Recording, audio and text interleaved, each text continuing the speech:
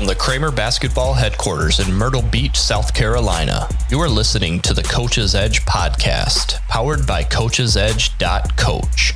Here is your host, Steve Kramer.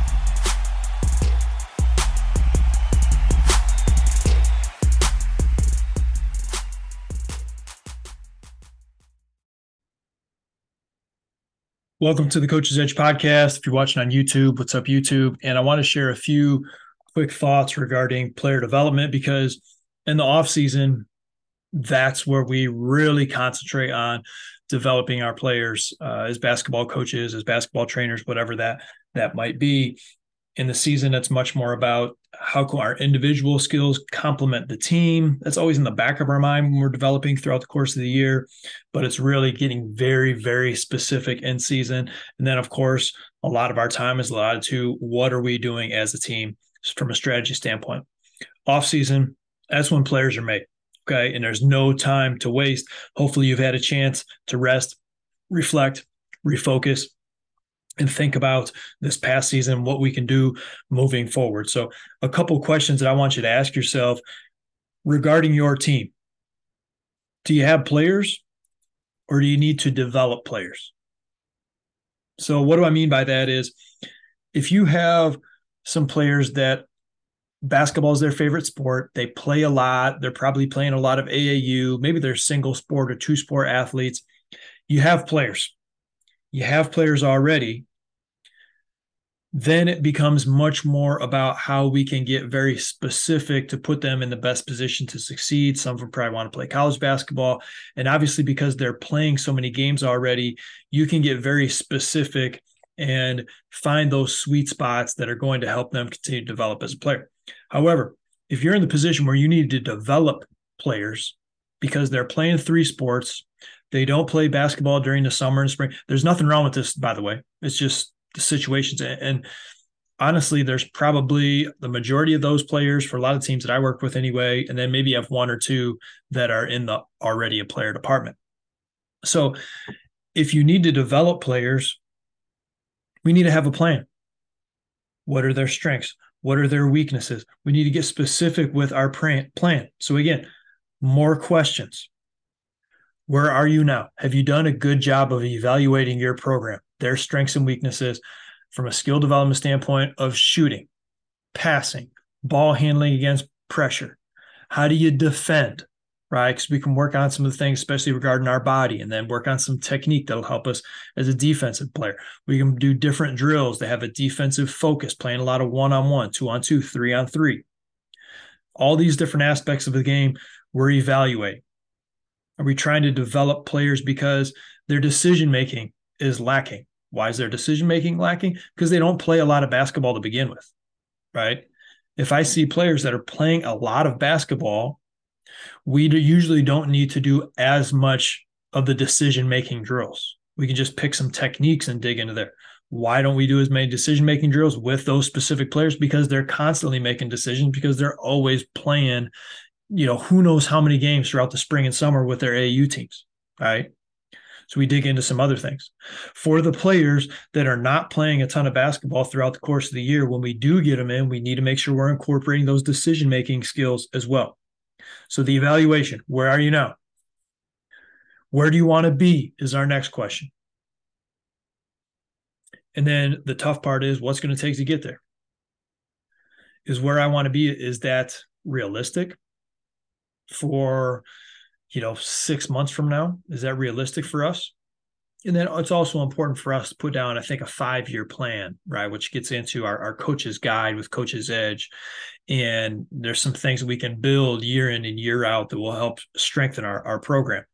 But if we're talking this year specifically, and you got about 6 months, let's say, what's it going to take to get there? We need to be specific with the skills that we want to teach.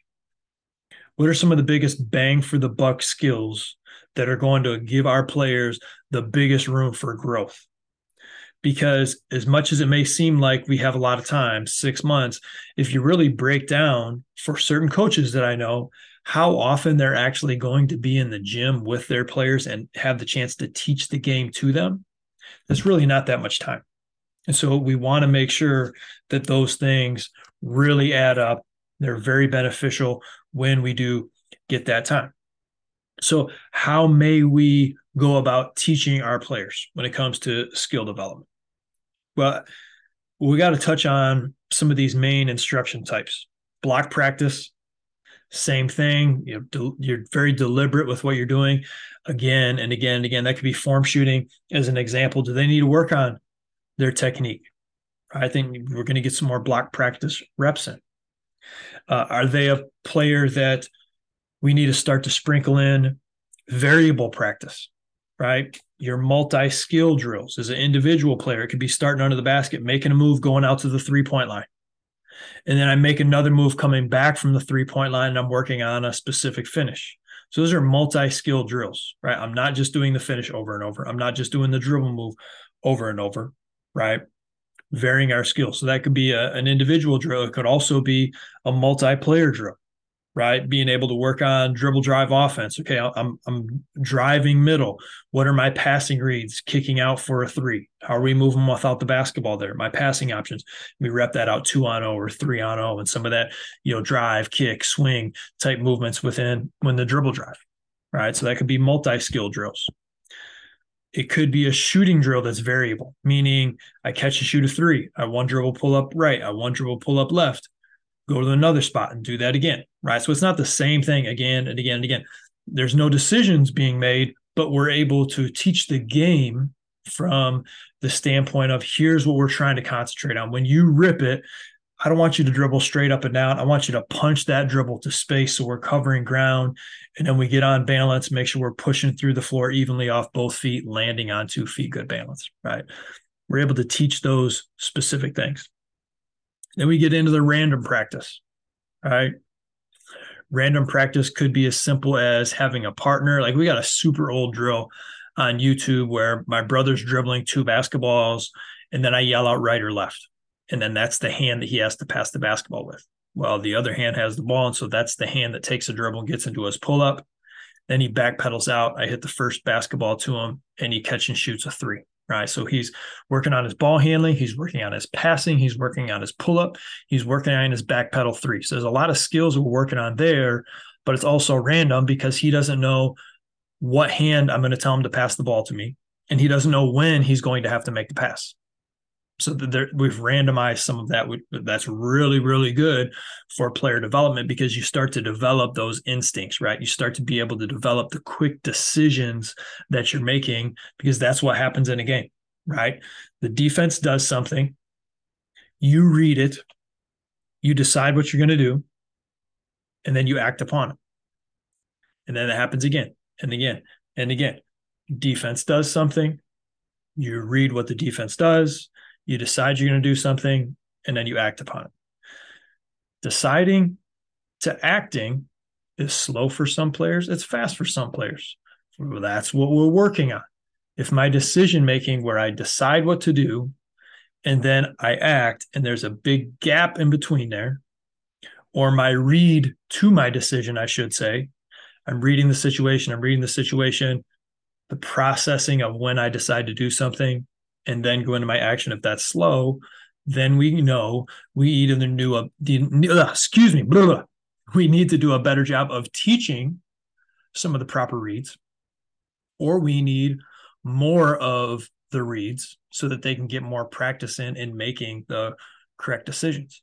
How are they going to make the correct decisions? They're going to make some of the wrong ones. And then they're going to make the right decisions, but it's going to be too slow.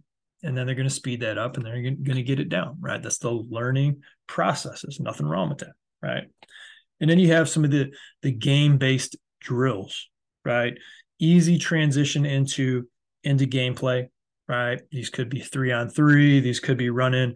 I'm big on Zoom action, right? And Coach's Edge, we just uploaded Zoom action PDF, small-sided games, 1-on-1 to 2-on-2 to 3-on-3 of Zoom actions. Right. So that would be a very good example of game-based drills. We run Zoom action within our offense. Okay.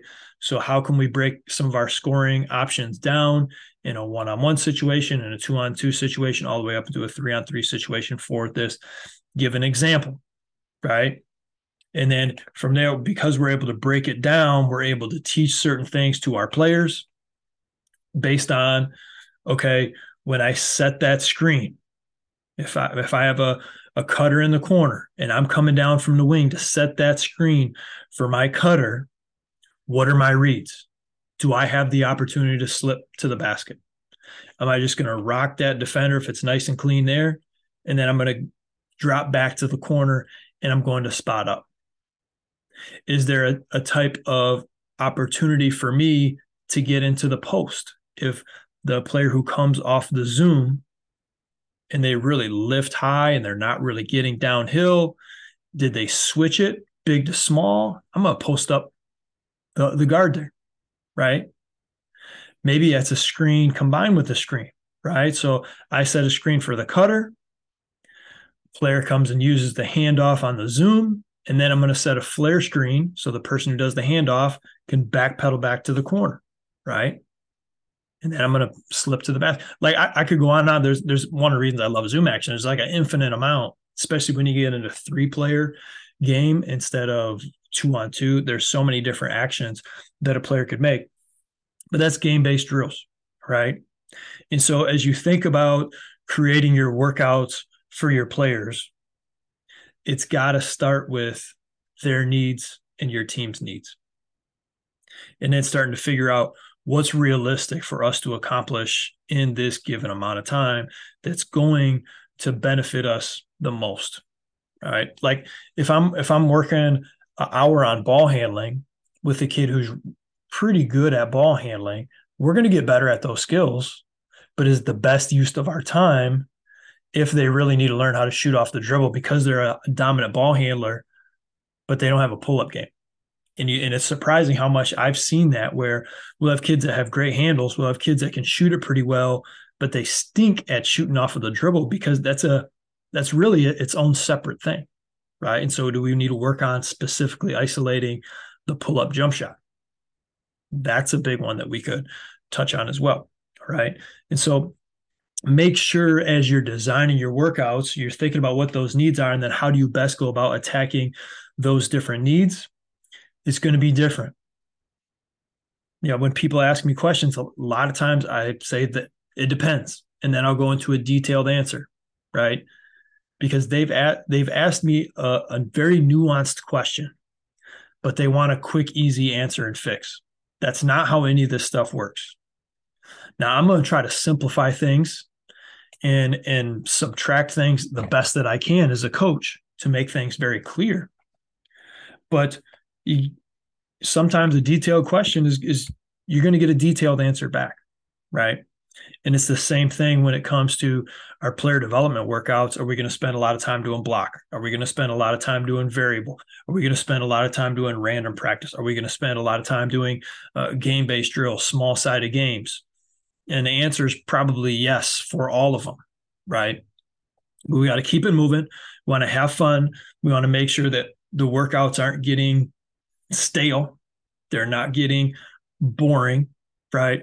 But at the same time, we've let our kids know where our bread and butter is. And if you really break down with a passion that working on your 4 phases of form shooting, which is in our Coach's Edge, working on your 4 phases of form shooting, which is only going to take 4 or 5 minutes a day, but you're doing that 5 days a week, and you're passionate about the improvement that's going to happen if they're consistent with that, and the long-term results that they're going to have 6 months from now when they go into basketball season, they're going to do it. And you can continue to reinforce, like, hey, I know this may be boring, but guess what? The results are on the other side of boring. And if I understand the results are on the other side of boring, god darn it, I'm in. I'm going to do it. I'm going to do it, even if it's boring. However, you can't make the full workout boring. I could make 5 minutes boring, but if I make 60 minutes boring, guess what? We're done. Gone. Right? Your players aren't going to want to come back. They're not going to work hard. They're not going to have that vibe, the energy. They're not going to want to be in the gym.